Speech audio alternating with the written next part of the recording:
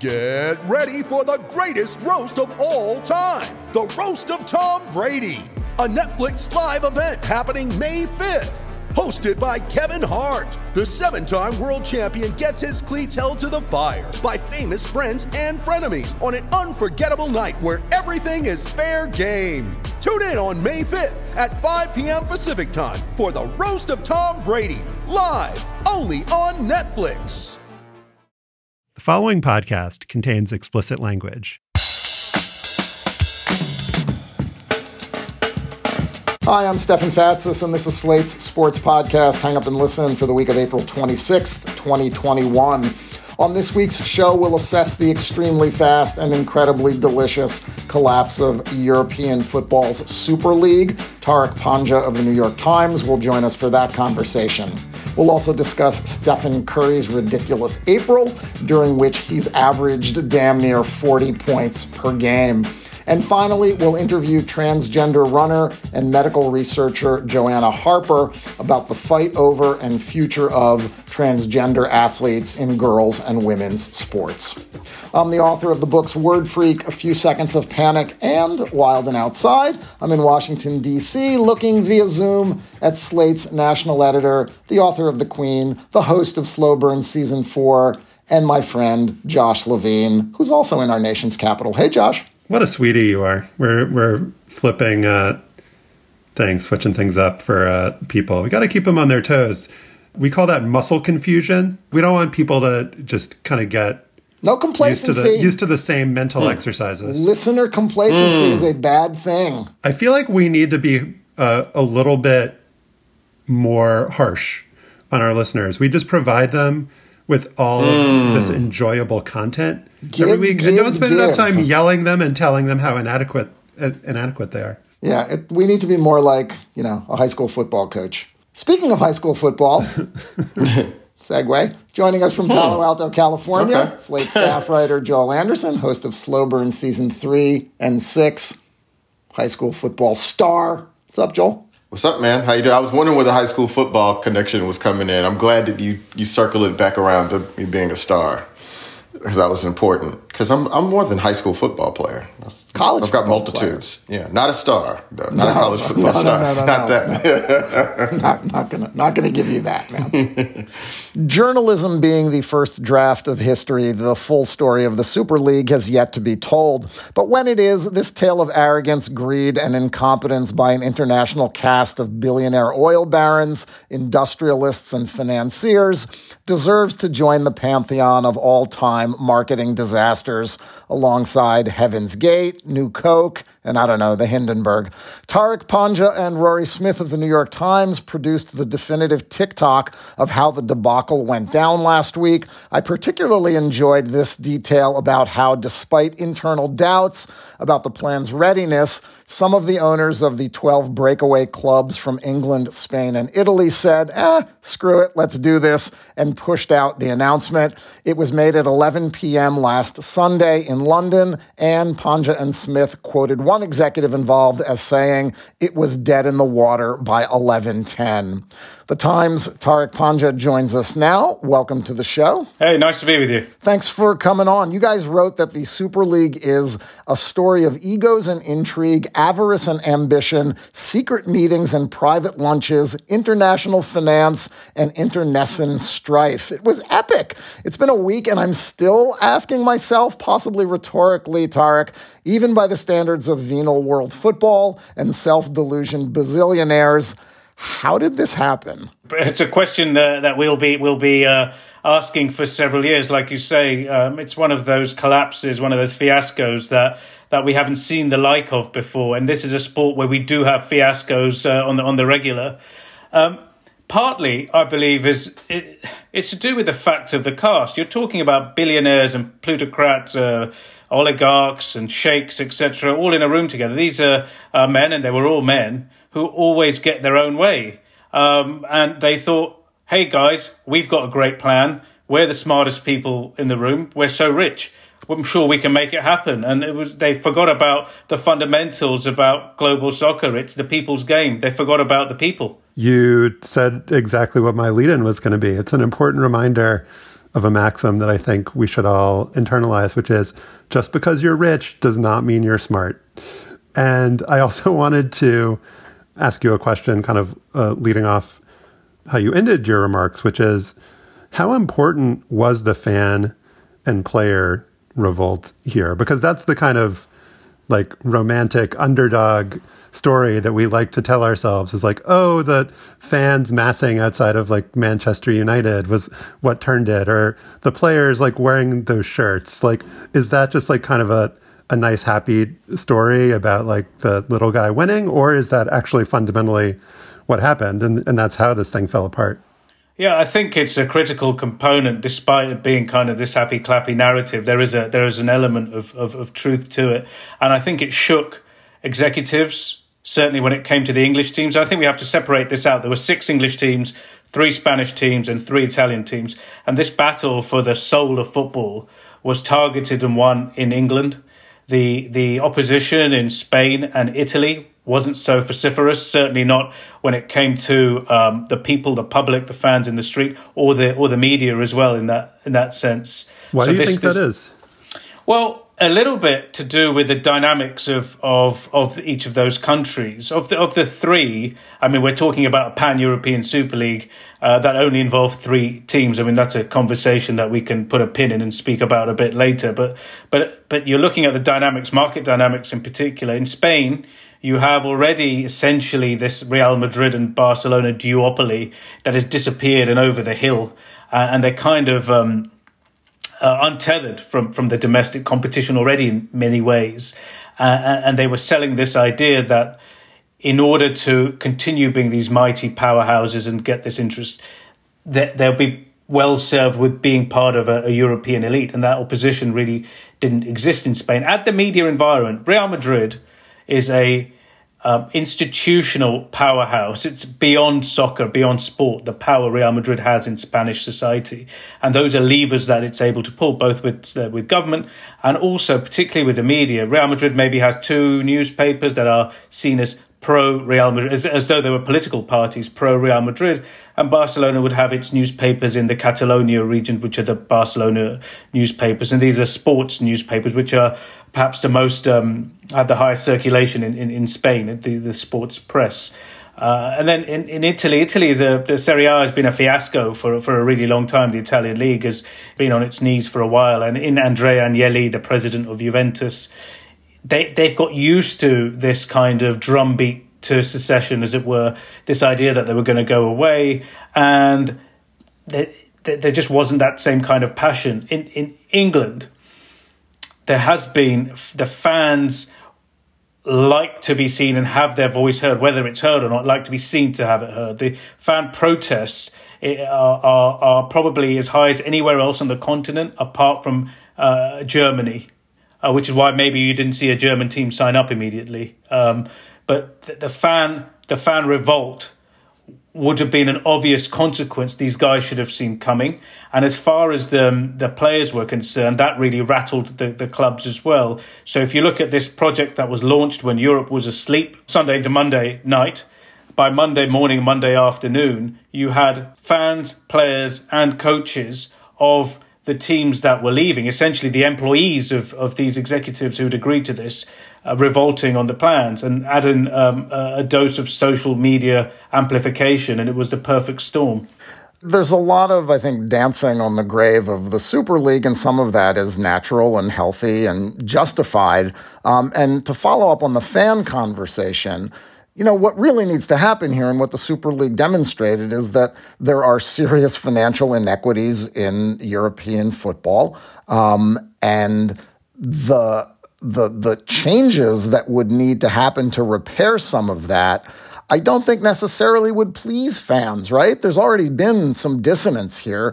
You know, those Chelsea fans were protesting outside of Stamford Bridge last week, but how are they going to feel if the richest clubs are forced to restrain their spending to get things into line? I read a piece by a columnist in Liverpool who said the club could make it up to disaffected and angry fans by making some huge signings during the next transfer window, which is kind of how we got here in the first place. Yeah, and there speaks the hypocrisy and the one-eyedness of all of this. Let's see, as you say, if there's more of an equitable distribution of soccer's riches. The problem, in a way, has been shaped by the media in modern football as much as anything else. The stories that attract the most interest, the ones that get clicks and eyeballs, etc., are the ones that are the fantasy stories. Who are we going to sign? How much are we going to pay? It's almost a game in itself outside of what's happening on the field. In fact, I would say those stories generate way more interest than actually what happened on the field on Sunday or Saturday night or Wednesday. And this is the kind of crazy situation that the game has found itself on. And I guess the fans now expect quick fixes. And this is the mess. When you look at the state of Barcelona Football Club, for example, whose motto is more than a club because it means something. It's an institution to the people of Catalonia. It's a bastion of Catalan freedom in many ways. But it is in a right pickle. It has spent money that it didn't have. It's borrowed against its future revenues in order to try and keep up, in order to keep winning. And then no one has asked themselves in the 80s, in the 90s, Barcelona didn't have to win every game. Barcelona didn't have to win every trophy. Real Madrid the same. This club only won its first European Cup, which is now the Champions League, in 1992. This sense now of we have to win, we have to crush our opposition, and we have to spend to do that. This kind of arms race. It wasn't a part of the game of soccer historically. It is a modern phenomenon, partly because of TV explosion of the TV market, but also a kind of a way of thinking that has engulfed the game. That is that spend win, and that is all that matters. And there's other currents that have pushed this on as well. I was just off the phone with the senior member of the European Parliament, and they're talking about safeguarding and regulations to protect the game, etc. Well, where were these people before? Because one of the currents are the arrival of oligarchs, nation states from the Middle East in buying local soccer teams, etc., and sort of pumping them full of their wealth. The oil they're selling in the Middle East is now fueling the transfer bubble in Europe, you can argue. That money is coming straight from Abu Dhabi and Qatar into the coffers of Manchester City and Paris Saint-Germain, for example. And that is inflationary pressure. And then if you're Barcelona and Real Madrid, clubs that can't be sold, they're members' clubs, so how do we keep up with these guys? And it looks like they can't without bankrupting themselves. And we're in this mess. And this was a quick fix in many ways. Let's blame the pandemic for our mismanagement. Yes, the pandemic has been painful, but the mismanagement conditions pre-existed the global pandemic and the impact on finances from closed stadiums. Let's use this fig leaf and let's escape from our kind of catastrophic balance sheets by going to a Super League, ensuring that we can then be profitable and powerful again and rid ourselves of all that red ink on our balance sheets. I just think it's truly, truly beyond remarkable, like how poorly conceived this was from a marketing and salesmanship point of view. And I guess the question is there a way that this could have worked, that a European Super League could have come together if the kind of puny brains that were behind it had been a little bit savvier or a lot savvier? Yeah, and I think that comes with transparency might be the answer here. If this was a project to save European football, European soccer, which is what Florentino Perez, the Real Madrid president, seemed to claim. He said, by 2024, if we don't do anything right now, if we don't do this, our clubs will be busted and broken and soccer in Europe will be destroyed. If it was that existential, shouldn't there have been this grand conversation? Yeah, open the books, have a commission. Even if you have the outcome preordained and no matter what happens, you're going to do what it is you want to do. Just make it look like there's a process at least and that there's a conversation. Well, let me let you into a little secret as well. There was a plan that just wasn't actioned to have fan engagement at the center of it, to explain why they are going to do this, to explain not only to the external supporters and I guess customers, which we call them now, of modern sport, but also with their own staff and people. There was a plan to do all of these things that would make sense, that might have had some buy-in. I mean, the shocking thing a week after is not a single person was willing to be a spokesman for this project. Not a single owner, certainly from the English side, was willing to put. And they were just fighting among themselves not to be the spokesman. At that point, the alarm bells are ringing, aren't they? If we can't stand up for our own project, if we can't go on television to talk about this, to sell this idea, to talk to the press, who are we kidding? We can't. We're trying to defend the indefensible by the sounds of it, because we're not willing to put our face to this. The only person that appeared was Florentino Perez, the Real Madrid president, who's dreamed of something like this for about 2 decades. And where does he appear? He appears at a gaudy, tabloid, late-night talk show that his friend runs. There were no difficult questions asked. He was allowed to just pretty much make things up that were not true. And the other executives were kind of sort of had their head in their hands and saying, God, this isn't good. But I would say to them, well, where were you? At least this guy went on the TV and he made a fool of himself, perhaps. But they were in hiding. It didn't help that the American owners in England are among the most reclusive and least public figures in sports. John Henry, Joel Glazer, and Stan Kroenke. And the impulse here, and a lot of this has been blamed on the Americans for wanting to introduce a sort of American-style league system here where you have cost assurances, you've got shared revenue among the teams at the elite level that helps to foster better competition. But the difference, it seems to me, is that, look, it's partly at the root of how clubs function and how they are governed across the continent in very different ways. But also, there's a salary control issue in most American sports that's absent in European football. And I'm sure that Glazer, Kroenke, and Henry would love to see a salary cap in the Premier League as long as they could pocket a larger share of the revenues because they are the most elite teams. But those kinds of reforms don't seem like the ones that are likely, even though they might be the ones that are necessary on a domestic level. I think that was one of the impulses that drove them to the Super League. Looking at the plans, there was an element in there. It was called the financial stability section of this contract, whatever they drew up. And it was quite detailed to the point that it said only 55% of the revenue should be spent on player trading and salaries, etc. These days, we're talking about something like 70% and rising because of the pandemic. If Barcelona doesn't fix itself, its revenue to transfer and salary spending would go to over 100 more than they earn, basically, and they'll be spending in order to keep up. So arguably, they're saying, look, we need to be saved from ourselves.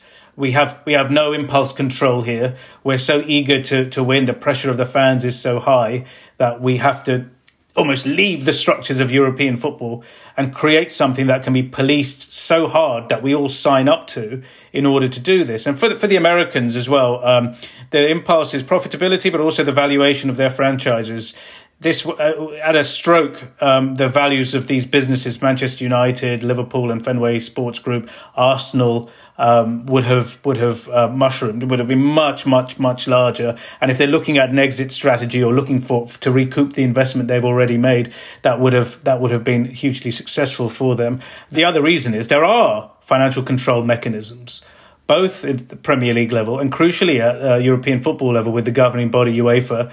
It was called financial fair play, and there were critical decisions, or indecision over this project. And again, I just want to talk about Manchester City and Paris Saint-Germain, the teams that are owned by Gulf royalty, who appeared out of nowhere to grow into the biggest clubs in the world through their cash-soaked largesse of their owners. And if the other clubs, particularly the Americans, they didn't see this coming. They thought, well, UEFA has the rules in place, plus we're the biggest teams if we're Manchester United or Liverpool. We're going to generate huge amounts of revenue because us American businessmen, can sweat the brand a lot better than whatever's come before, and we're going to be off to the races within this controlled environment. And then they expected that UEFA, the governing body of soccer in Europe, would police this financial control element of the sport a lot better than it did. Now, arguably, they're right. We've seen Paris Saint-Germain essentially go through a process in which the investigators of these financial breaches said, we can show that you have breached our rules and you face sanction, and in the end get away with it through a little bit of chicanery and maybe a wink and a nod from UEFA itself. And then crucially, last year, Manchester City, which was caught in breach according to these investigators, and again get away with it was hit with a 2-year sanction. The breaches were that significant. And again, UEFA's attempts to justify its position at the Court of Arbitration for Sport, essentially the Supreme Court of global sport, flopped spectacularly. Some would say, we've seen some reporting or some commentary on this, UEFA taking a dive in this case. And these two teams are powering on. So, yeah, there was some pressure about cost control from these American owners. Let's end by talking about the zeal for punishment here. It started out with the punishment going in one direction, which is FIFA saying that clubs and players who participated in the Super League could potentially be banished from the World Cup.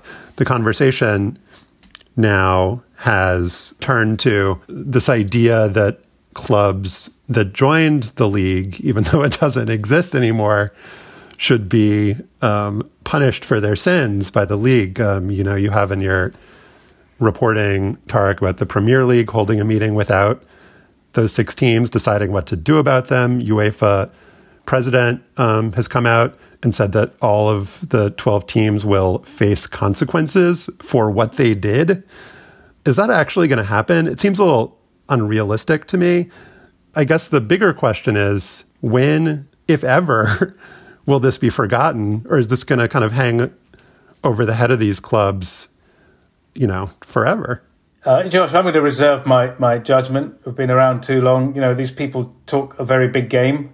And let's see what happens when it comes to punishment. We've already seen some backsliding here from the control bodies, particularly in Europe, where they've said, well, look, we have to separate. Yes, the 12 are going to be punished, without providing any details of what type of punishment they'll be. But what could it even possibly be? Like, make the owners wear a dunce cap or something? Exactly. And equally, they've also said some of them have already apologized and we have to treat them differently. We are a football family, etc., etc. So the mood music, to me, suggests that make them read an apology letter in the middle of the stadium.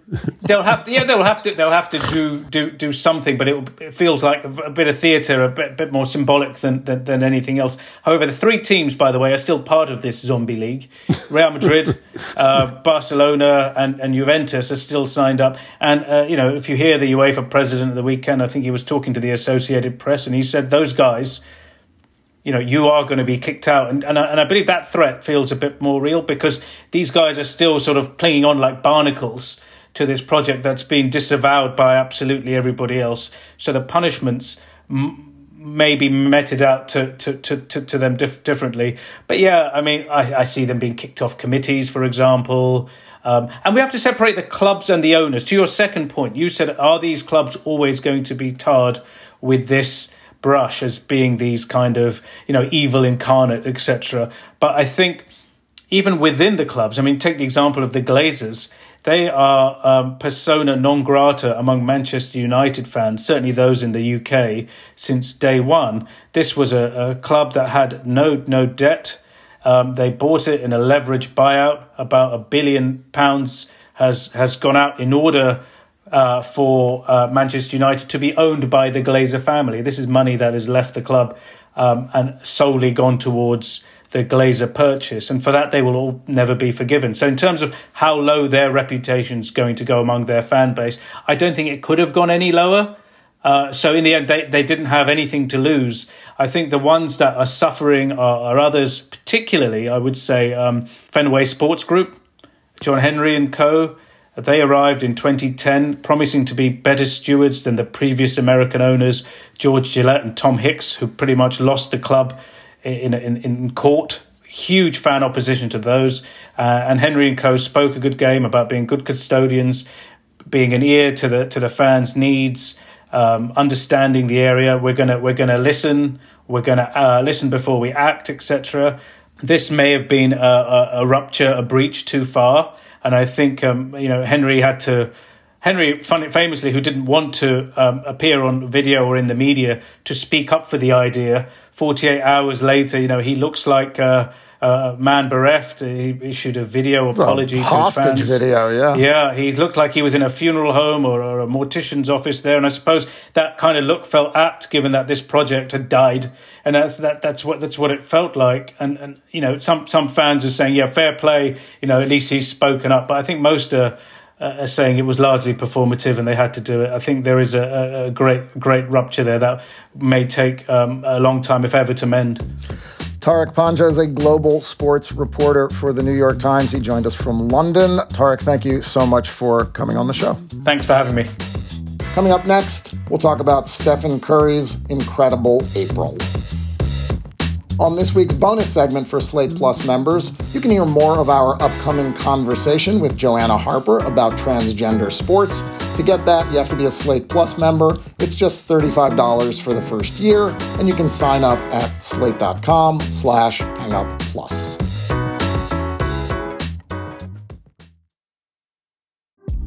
Apple Card is the perfect cashback rewards credit card.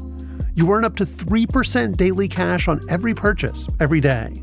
That's 3% on your favorite products at Apple, 2% on all other Apple Card with Apple Pay purchases, and 1% on anything you buy with your titanium Apple Card or virtual card number. Visit apple.co/card calculator to see how much you can earn. Apple Card issued by Goldman Sachs Bank USA, Salt Lake City branch, subject to credit approval. Terms apply. So you'd think by now that Stephen Curry could no longer surprise us. In 2015, he was the first ever player to be elected NBA MVP by a unanimous vote. He was the engine of the league's most recent dynasty, leading the Golden State Warriors to 5 straight NBA finals, where they won 3 of them. And he's quite literally revolutionized the game, using unprecedented marksmanship from behind the three-point arc to influence a generation of jump shooters. But you know what? Steph still has never been as productive, never been as potent as he's been in the past month. Steph scored 30 or more points in 11 consecutive games, a league record for a player 33 years or older. And for April, Steph has averaged 38.1 points on 53% shooting and 47% from 3. He put up 37 last night in a 4-point win over the Kings, which included a ridiculous nearly half-court heave at the end of a shot clock early in the game. Just another one of his, the absurd becoming regular. But Steph has piled up these unprecedented numbers while his team has a record of 31-30, which is good for only 10th place in the Western Conference. So, Stephen, the Athletic's Marcus Thompson wrote that years from now, basketball fans should be able to look up this year and see Jokic or somebody as MVP, see the Warriors' record as mediocre, and have the context of what happened completely lost in the data. So, do you think that Steph's performance this season will actually stand the test of time, or will it be forgotten if he doesn't win his 3rd MVP? I mean, how do we forget this guy? I mean, did you see what Doc Rivers said the other day? I don't know if I've ever seen anything like the run that he's been on. Doc Rivers turns 60 in October. A few days ago, Steve Kerr, Steph's coach, said, obviously nobody's ever shot the ball like this in the history of the game. And then after Sunday night's game, here's what he had to say. I've run out of ways to describe Steph's play, so I'm just going to stop trying, and I'll ask you to go back, 3 or 4 games ago, look at my comments then and use those tonight again. Kerr went on to say, the shot making is just unbelievable and mind-boggling, but I've used those phrases already, but I know you've got to keep asking. As long as he keeps playing like that, you got to keep asking, I got to keep answering. Joel, Marcus Thompson in that piece you quoted compared what Steph is doing this year to Wilt, Kareem, Michael, and Kobe. And what's different is that Kareem, Michael, and Kobe in their peak seasons played for championship contending teams, and peak Wilt in Philadelphia had to contend with Bill Russell Celtics. This depleted Klay Thompson-less Golden State team is largely ass. And then, they still could outright make the playoffs or qualify for the play-in game or whatever the NBA is doing this year. Curry is carrying a team that everybody knows he has to carry, and they still can't stop him from doing what he does. And he has modified his game to accommodate that reality, and he's been nothing but better than ever. It's incredible. Yeah, I mean, the comparisons that Marcus made, I think, are apt, but there are two that I thought of that I think capture the fact that his team isn't that good. Russell Westbrook in 2016-17, when Russ won the MVP the year after Durant left. The Thunder weren't very good. They did make the playoffs, lost in 5 games too. Houston Rockets. And weren't particularly competitive in that series and were never any kind of threat to, make the finals or win a title or anything like that. But that was the year that Russ became the first player since Oscar Robertson to average a triple-double. And he was doing this from the start of the season. He had 7 straight triple-doubles as of December 9th. He was putting up, 50-point, games with triple-doubles. I mean, he was doing some ridiculous stuff. And I guess you don't have the contrast that Marcus is suggesting, but it's like nobody has forgotten that Russell Westbrook season, even though his team was bad. The other one is Kobe Bryant in 2006, which was one of those kind of like interregnum in between Shaq and Pau Gasol kind of crappy Lakers teams. That was the year that Kobe scored 81 in a game against the Raptors. They lost in the first round to the Suns. But has anybody forgotten the game that Kobe scored 81 points against Toronto? Like, these things are indelible. And I'm not like, well, people won't let Jalen Rose forget that Kobe scored 81 points. Totally. So, and I was not like a huge fan of what Kobe was doing that year. I mean, I was never a big Kobe fan. I think what Russ was doing was extremely impressive. And I find him to be kind of magnificent to watch in maybe small doses. But Steph is the most entertaining player, I think, in NBA history. On a moment-to-moment basis, he's appointment viewing. He's the only player in the league where I will just like seek out the highlights after every game. And Joel, you were rolling your eyes because it is kind of a ridiculous statement. But you mentioned the shot against the Kings where he collected the ball from past half court, dribbled it a little bit in the front court, and threw the ball way up in the air, and it just swished through, no rim, like not even close to hitting the rim. And has there been a better highlight this season? Does he have the top 5 to 10 highlights this season? I mean, it's... Hey, we did a whole segment on Anthony Edwards dunking on somebody. I like that. I like this better than the Anthony Edwards dunk. Get out of here. Okay. Well, can I just say, and maybe... Yeah, throw cold water all over this. Yeah, all over my resentment is probably... Yeah, I'm okay. The part of it is that my resentment, and obviously I have a bias here. I'm a Houston Rockets fan, and the Warriors stood in the way of my Rockets. But can I just say, you mentioned Kobe and you mentioned Russ. I'm a little sore that Harden didn't quite get his props for shouldering this sort of burden for the last 8 years. Yeah, that's fair. Particularly Harden sucks to watch is the problem, but no, that's... No. Oh, see, that's... Okay, there you go. See, so I'm just thinking back, let's just real quick, let's give some context to what James Harden did in 2019 when he scored 30 points in 32 consecutive games, the second longest streak in league history, trailing only Wilt Chamberlain, who did it for 65 games in the 1961-62 season. And, there's no way to really contextualize Wilt's stats, so it's almost like his stats don't count. So, like, James Harden had basically done something that was unprecedented in modern basketball. He did it while having a usage rate of 40.2%, which meant he took a shot or turned over the ball roughly 2 out of every 5 Houston plays when he was on the court. It was like unprecedented usage, unprecedented efficiency, and people malign it by saying that he is shit to watch or boring to watch, which I dispute, because watching somebody cook somebody possession after possession, James Harden isolates you. You know what he's going to do. You have some idea of what he's going to do, and people can't stop it. It's like watching a running back in a dominant offensive line just running the ball over and over again. I found that fascinating, and I found it interesting to watch. Well, statistically, it's unimpeachable, and you could argue, and people have, that if you want to throw out a similarly ridiculous statement that you can back up, it's that James Harden is the best offensive player at his peak in NBA history.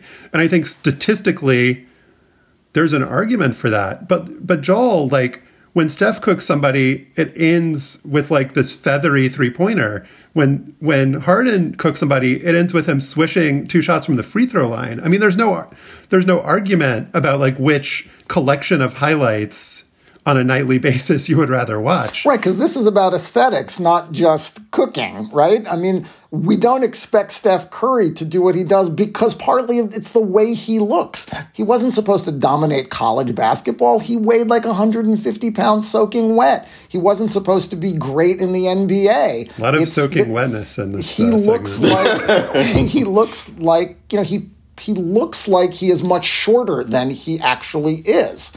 And it's that quickness, it's that unexpected movement, it's the beauty with which he floats shots up that draw us to him visually. And I think that's what separates him. And the other thing that I think separates Curry, particularly right now, is the way he has adjusted his game to be responsible for this whole team, which he didn't have to do with Clay or with Durant, certainly.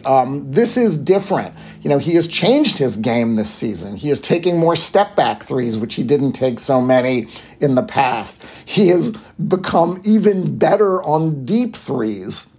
Ben Cohen of the Wall Street Journal did a really good piece looking at some of this stuff last week, and he discovered that Steph Curry has been more efficient from 30 to 40 feet than Zion Williamson has been from inside 5 feet. That's insanity. I mean, he has transcended what we conceive of as good shooting and beautiful basketball. He is the epitome of those things. I mean, yeah, and he's doing it for a 10th place team in the West, you know. And again, I'm not trying to set this up as a Harden versus Curry thing, but if Harden had done all of this... You're not trying to do that. You're failing. You're failing to not do that. If Harden had done all of this miraculous offense and his team... If Harden had performed in the same way and his team was in 10th place, people would have gone out of their way to dismiss it. Can I just ask you, though, Joel? If they make the playoffs, do you want to play Steph and the Golden State Warriors in the first round? Why not? I mean, they just barely beat the Kings last night. I mean, again, like, and you watched that game, Stefan, because I know you did. Those were not two good teams. Like, it's not like that game was a mess at the end. Steph almost threw the ball away. As bad a basketball game as you could ever watch, and that was partly because of Steph. Right, and I wouldn't mind. I'm sure the Lakers would love to play the Warriors in the first round. Or any one of the good teams would love to play the Warriors. And I don't want to be the person that equates to dismiss Steph. But I guess I find some of the praise of him just a little over the top, because we literally just saw somebody play at a high rate of efficiency and usage in sort of an unprecedented way. And all anybody could say was, "Oh, that's boring. James Harden's figured out how he's ruined basketball and drawing fouls." That is how I sound. I'll give you that. Yeah, that's how Josh. Yeah, that was my impersonation of Josh.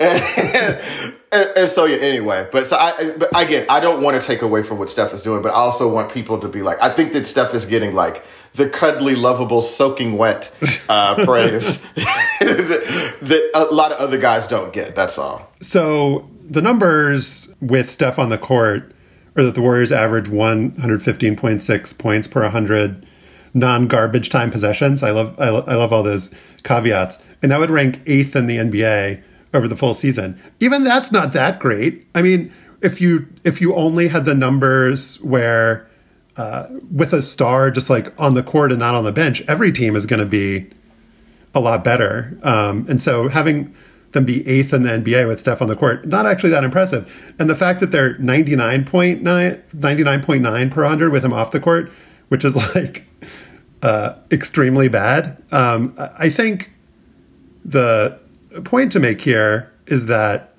this is not a good team, but that bad teams, like with Russ and like with Kobe, can be platforms for great players. And what this suggests to me is what is lost when teams tank. The Warriors didn't tank on purpose. Steph was out injured for a very long time. But when we're talking about leagues and like the health of a sport, if you have teams that aren't in the playoffs or aren't very good, that are providing this level of entertainment, then that is a sign of a healthy league and a healthy sport. When you have teams that are not competitive for trophies saying, oh, well, the smart thing, so I don't know who I'm. I don't know who Josh beat himself right there. You were doing an impersonation of me. This is an impression of yes. This is Joel doing me. Oh, the smart thing to do is to sit our players and get the quality and compile mini draft picks. So in 2087 we could be good. Like it might make sense on a like individual team basis, but as far as league health, I don't want to say it's catastrophic. I'm being very hyperbolic in this segment, but it's not good. Like this is good. Like bad team that's this entertaining, that is good. Well, it's good, and it's good for the Warriors' business. I mean, whether the Warriors thank God for that. Obviously, whether it's smart. The Warriors have played in half of the NBA's 10 most watched games this season. They suck. Right.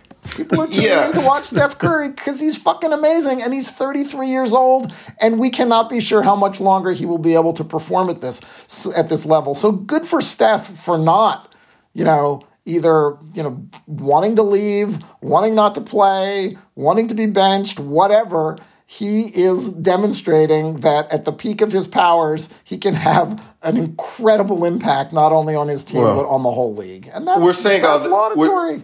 We're saying all this, but I mean, by the way, Josh, you're underselling what Westbrook and the Thunder did that year. They were the 6th seed in the West that year, a year after losing Kevin Durant, which is actually sort of amazing. So again, I'm not like Steph is doing great, but let's keep it in mind that he's doing it for the 10th place team in the West, which I'm not saying to necessarily diminish what he's doing, but in terms of his impact on the winning, we might want to just talk a little bit about Joel. What? He draws so much attention on offense. Nobody else does that. No, by the way, Steph is the only person that gets doubled off the ball and everything else. He gets doubled when he crosses half court, probably more than anyone except Damian Lillard.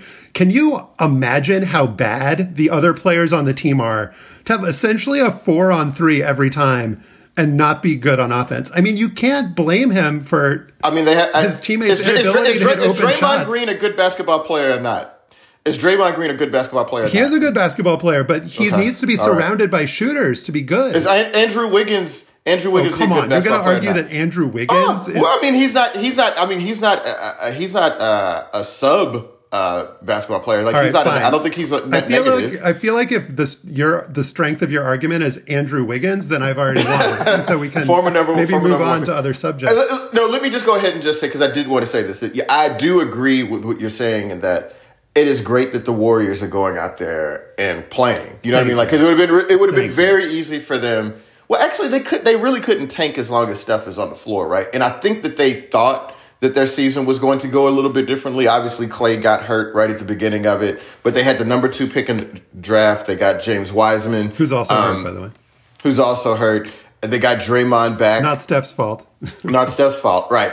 And so you're right. Like, we're watching them play these high stakes regular season games every night, and that's not as common as you'd expect in a time of like load management, right? Every night now, they're playing games that matter. They're not good enough to pull away from teams, and it pushes Steph to do and play in a way that we've all wanted to see. I think that's what people were saying, prior to KD getting there, or like in the KD era. He was sort of diminished because they were like, well, he's ceded some of the superstar responsibilities to KD and Clay. Yeah, that's a really good point. So, like when KD was there, he had to give up shots. Like, if you want to see Steph at his best, you have to see him without other players on the floor. I mean, it's bad for the team, but it gives us.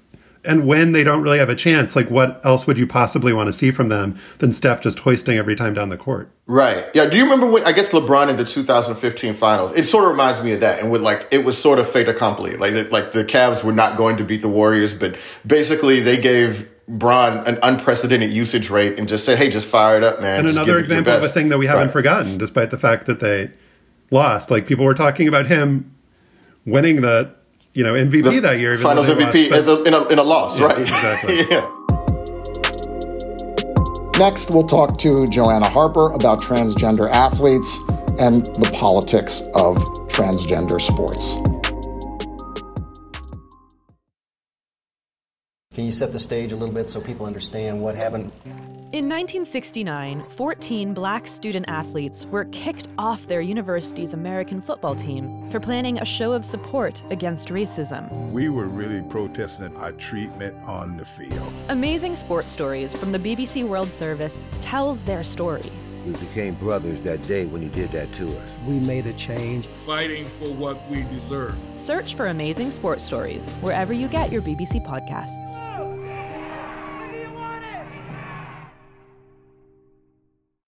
Earlier this month, the Washington Post's Will Hobson wrote a fascinating 4,000-word story about a new cause for a group of Title IX pioneers, regulating how transgender girls and women compete in sports. Known as the Women's Sports Policy Working Group, the organization is led by some of the biggest names in the history of the equality movement, Donna De Verona, Donna Lopiano, Martina Navratilova, who say they want to find a science-based middle ground between outright bans and open inclusion of transgender athletes. But as Hobson's story reveals, the middle ground is complicated terrain, culturally, politically, and legislatively. And this group of advocates of women's rights finds itself criticized by advocates of transgender rights.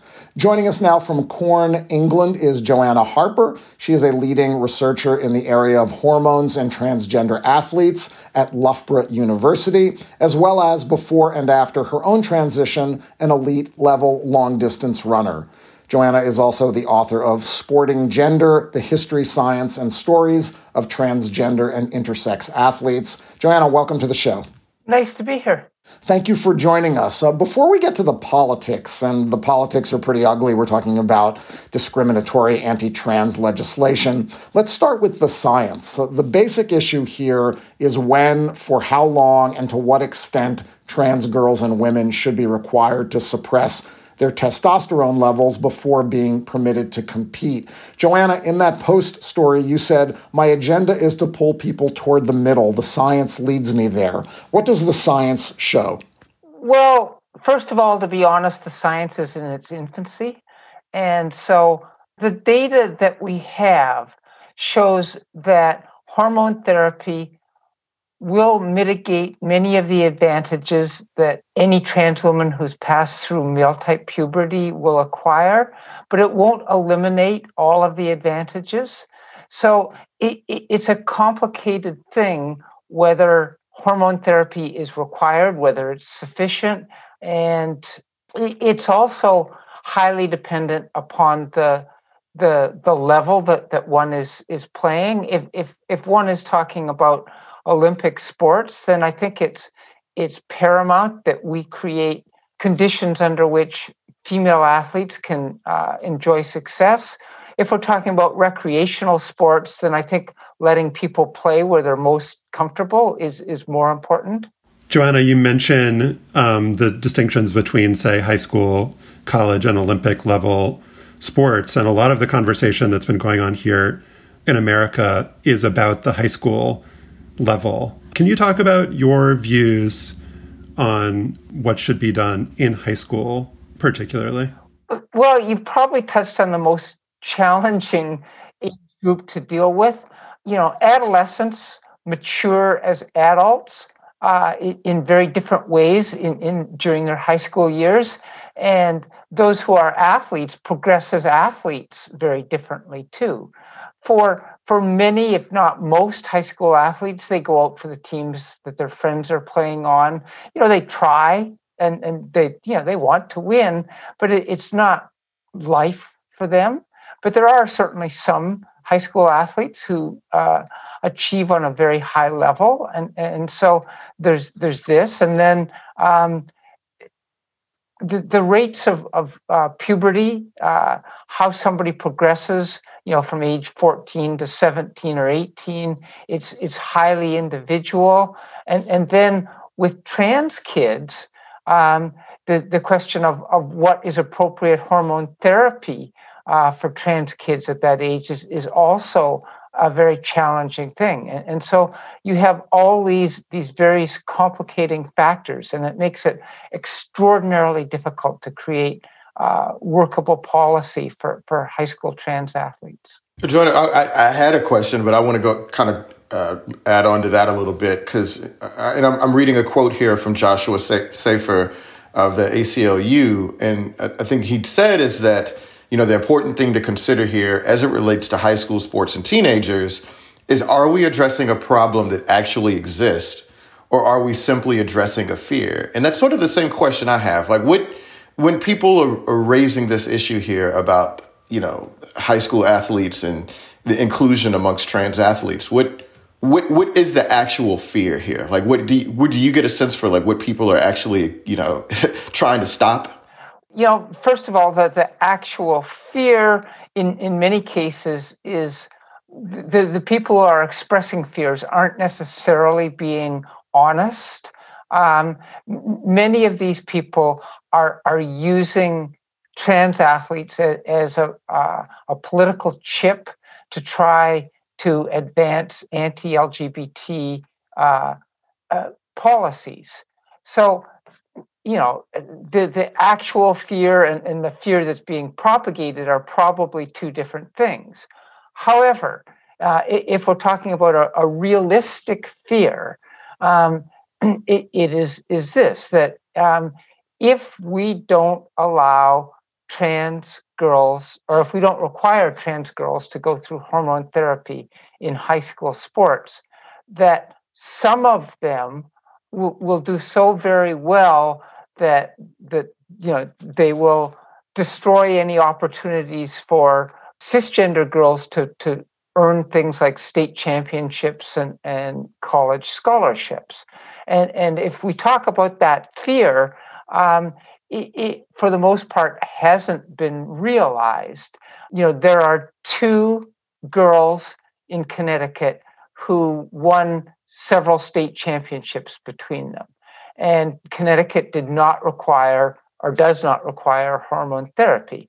And certainly, I think that for many athletes, winning a state championship is a very, it's a huge thing in their lives.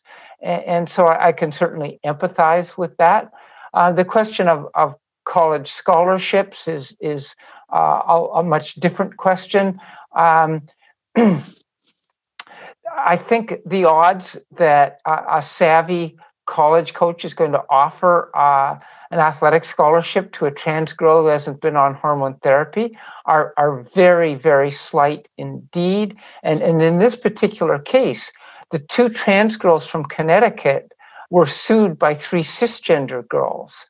And 4 out of those 5 girls have since graduated from high school.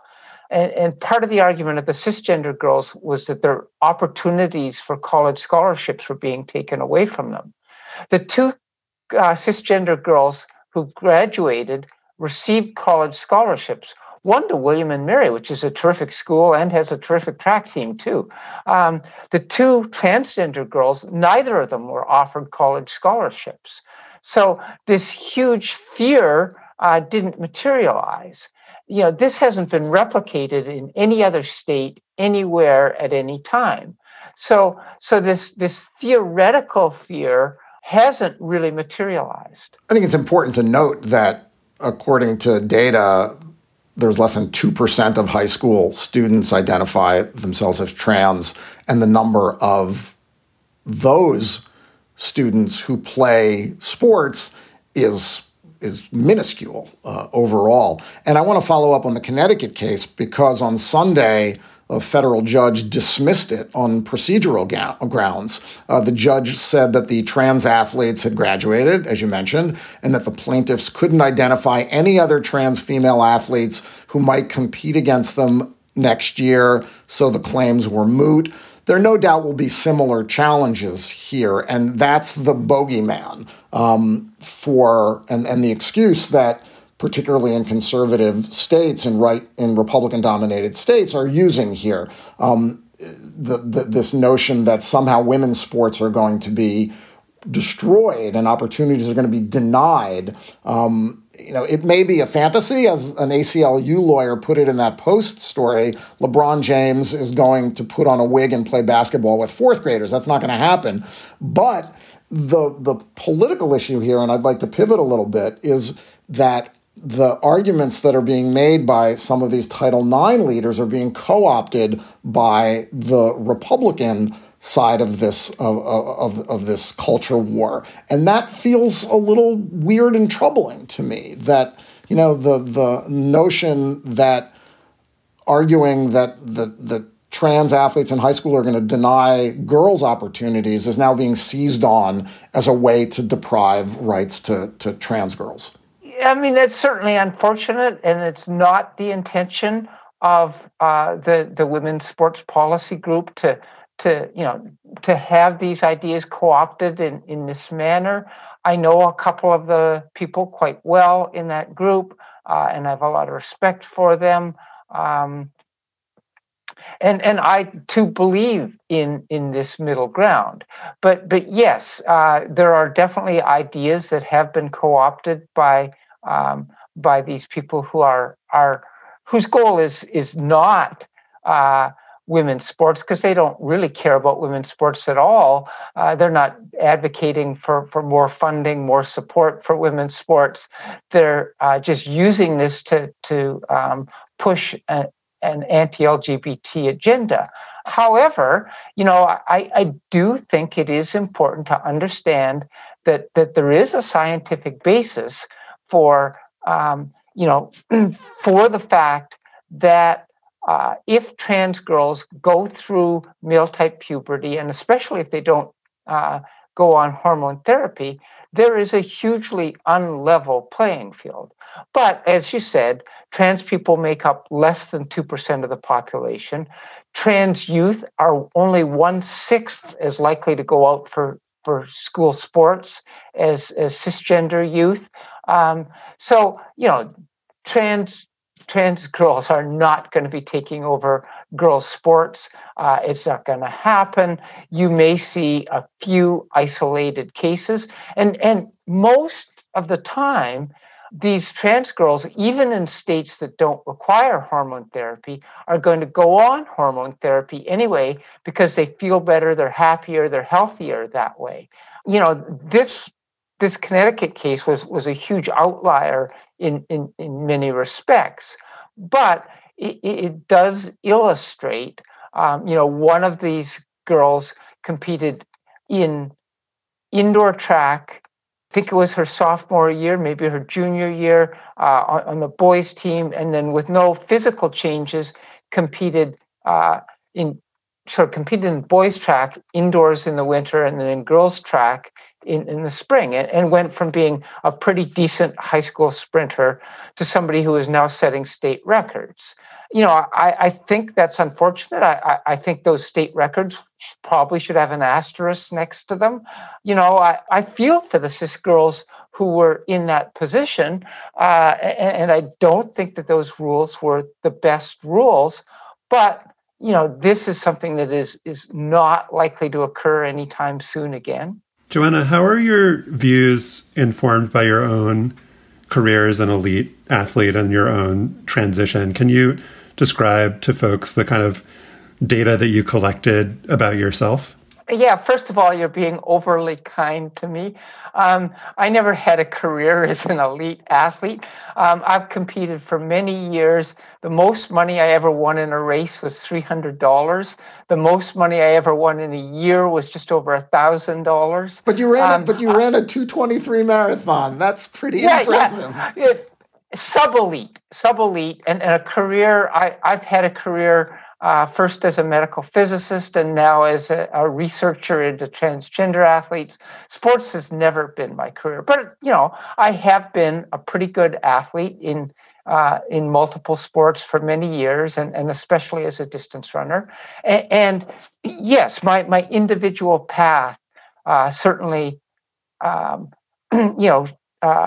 forged a future for me. When I started my gender transition in 2004, I started hormone therapy. And within weeks, I was running noticeably slower. 9 months later, I was running 12% slower. And that's the difference between serious male distance runners and serious female distance runners. So I had lost my complete male advantage within 9 months. And as a scientist, I was intrigued by that. How could that happen? How could hormone therapy make so much difference so quickly? So I started to learn about the endocrinology and the exercise physiology involved. I very carefully monitored my own race times and associated my times with various metrics. And then I started to find other trans women distance runners who had been through a similar process. And it took 7 years, but I gathered enough data for a paper. And in 2015, I published the first quantitative analysis of transgender athletes. And there was literally nothing else like it in the world. And I remember at the time somebody said, well, you've gone through all this, now what's next for you? And I said, well, I don't know. It's not like publishing this paper is going to change my life or anything, but it did. And so suddenly I found myself with more data on trans athletes than all the universities in all the world combined. And so,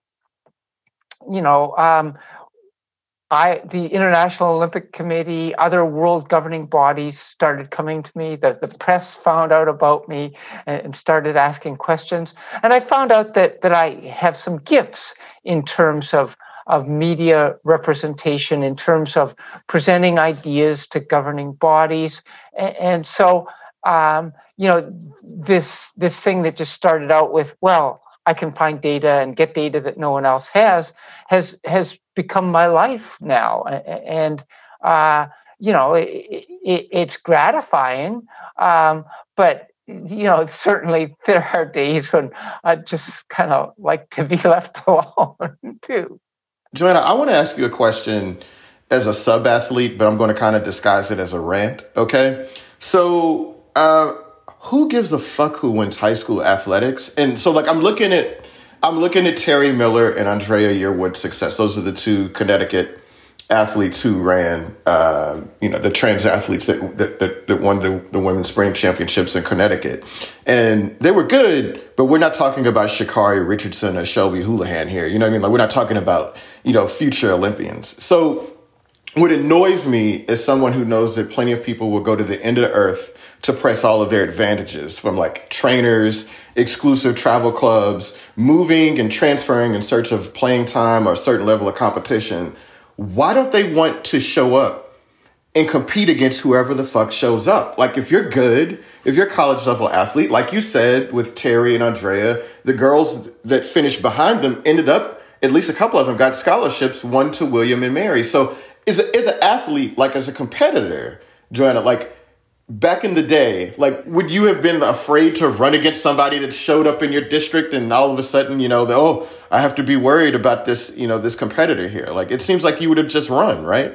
Yeah. It's certainly true as an athlete that, the only thing you can control is your own performance. And a large part of what motivates me as an athlete and many others is to try to be the best athlete that you can.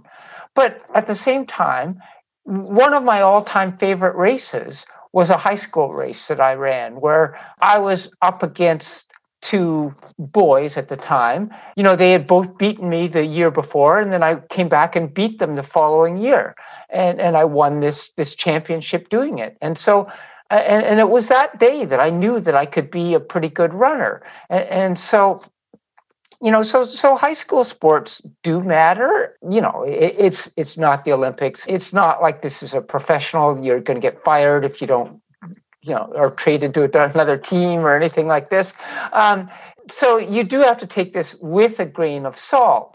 It's also especially true that when you're looking, for college scholarships, they're more interested in how these girls perform rather than whether they won or lost a state championship, because they're looking at girls from all over the country. And so, it's how you perform in this pool of all the other senior girls who are then going on to college from anywhere in the country.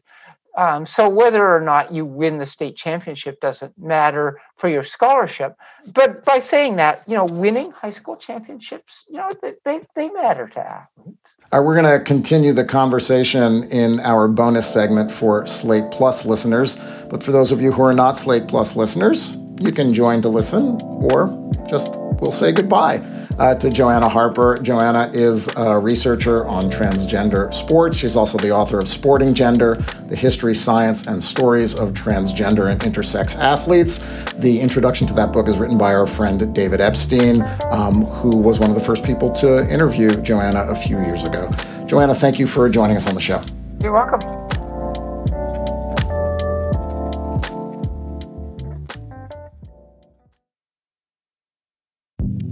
Hi, this is Dahlia Lithwick, host of Slate's legal podcast, Amicus. If you're listening to this show, you might be interested in Amicus's live show that we're hosting in Washington, D.C. on Tuesday, May the 14th. My colleague, Mark Joseph Stern, and I will be talking to some amazing guests, including Sherrilyn Ifill and a sitting state Supreme Court justice, all about how originalism, a relatively recently invented way of interpreting the Constitution, has taken over the Supreme Court and radically reshaped the law. It's been doctrinal rocket fuel for the conservative legal movement and facilitated the rolling back of abortion rights, the expansion of gun rights, and the obliteration of the separation of church and state. And as another wildly consequential Supreme Court term careers to its end, the court's originalists are on a tear. But there's something you can do about it, and we hope you'll join us in D.C. on May 14th to explore the possible pathways out of the current situation. Go to slate.com/Amicus Live for tickets. And now it is time for After Balls. On Sunday, the chief executive of Leeds United, Angus Kinnear, published a letter in the team's game program for its match against Manchester United. He went off on the Super League. He called the Big Six English teams playground bullies, described their actions as deeply cynical and seditious, and reveled in their having to eat humble pie. He also wrote, "This astonishing Ingordigianness has been the unexpected catalyst of creating a furious unity across Nations League's players, owners, and fans." Ingordigianness got picked up all over the place, of course, because it's weird. The only problem was that after I did a little Googling, I realized that the word is actually ingordiousness. They left out the S. I have to imagine that Kinnear or someone on the Leeds staff picked the word up from the Twitter account of an English lexicographer and media personality, in England I guess you can be both, named Susie Dent. Last Monday, the morning after the Super League announced its plan, Dent tweeted ingordiousness as her word of the day. It got 151,000 likes. The Oxford English Dictionary defines ingordigious as greedy, avaricious, labels it obsolete, rare. The first and only citation for the word is from 1637, and the first example for ingordiousness is 1734. So shouts to whoever on the Leeds staff who follows lexicographer Susie Dent, and to Angus Kinnear of my new favorite club, Leeds, for approving the use of ingordiousness under his name. Josh, what's your Angus Kinnear? On Sunday, your LSU Tigers announced that they'd hired Kim Mulkey to be their new women's basketball coach. From a competitive perspective, it's an unimpeachable hire. Maybe the best hire in college sports in recent memory, actually, taking a coach who's won 3 national titles away from the school where she won them. She's the only person in the history of men's or women's college basketball to win titles as a player, an assistant, and a head coach. She's about to be inducted in the Hall of Fame. Come on. Kim Mulkey. She's good at coaching basketball. From a non-competitive perspective, All right. As Joel pointed out, she suggested in advance of the Final Four that the NCAA stop doing COVID testing because then you got kids that test positive or something and they don't get to play. Not great. Also, back in 2013, the best player that Mulkey ever coached at Baylor, Brittany Griner, said that her coach had told her and said that gay players like Griner, and now I'm going to quote from an ESPN story, should not be open publicly about their sexuality because it would hurt recruiting and look bad for the program. Really not great. Okay, so upon this hire, I wanted to learn a little bit more about this Kim Mulkey and where she came from. The literal answer to that is Tickfaw, Louisiana. Population 694, Tangipahoa Parish, southeast part of the state, north of Lake Pontchartrain. I have not been to Tickfaw, Louisiana, if you're curious. The first newspaper reference I could find to her came in July of 1974 in the Alexandria Town Talk. The headline, Controversy Brews Over Girl Player. Mulkey was then 12 years old. She was playing on an otherwise all-boys Little League team in something called the Dixie Youth League. You can probably guess the politics of the league based on the name. Mulkey was a great player. She was hitting .478, but she got kicked out of an all-star tournament allegedly because she wasn't listed on the roster properly. Her father, Les Mulkey, got a temporary restraining order allowing her to play, but then a story published the next day reported that Les Mulkey had decided to stop the legal action because, quote, it would only hurt the boys on the team. So after reading that, I wondered, what is the deal with this Les Mulkey character? One deal is that he is an exterminator in Tickfaw, Louisiana. Another deal is that he is no longer speaking to his daughter, Kim. In 2012, Barry Horn wrote a piece for the Oklahoman headlined, Don't Get on Her Bad Side. That piece includes a story about Mulkey getting on her knees to beg for a 5-year contract to be the head coach at her alma mater, Louisiana Tech. She did not get that contract from the school president and has never spoken to him again. She went on to become the head coach at Baylor, won the titles, etc. All right, so that's a little background before we get to the Les Mulkey story. In that Oklahoman piece, Kim describes her father as a great dad and says, if I can be half the mother he was as a father when I was growing up, my kids will be good. But Kim Mulkey and her father had not talked as of 2012 for 25 years. The inciting event was Kim's parents' divorce. When Kim got married after her parents divorced, she did not want her father's new wife to sit with the wedding party. Her father didn't agree with that, did not go to the wedding, and they never talked after that. Again, as of 2012, Les Mulkey had never met his daughter's children. In that Oklahoman piece, Kim Mulkey said, I had no control of the situation when he chose to break up our family. But I could control my wedding day. It was my day. He should have respected my wishes. He should have been there for me. This is an intense woman. And maybe she could have benefited from writing to Dear Prudence. It's just a suggestion. But yes, Kim Mulkey, very intense. I have not even mentioned the time she went for 23 hours and 55 minutes in a roller skating marathon as a 12-year-old. People ask me why I don't say I skated for 24 hours, she said. That's simple. I don't say I did because I didn't. In conclusion, Joel, I know you're going to have a few thoughts here, but before you get to that, in conclusion, sit where Kim Mulkey tells you to sit at her wedding. I mean, yeah, man. I could presumably, she got divorced from that guy that she got married to, Randy Robertson, who I'm sure. Oh, yeah, Randy Robertson. Together.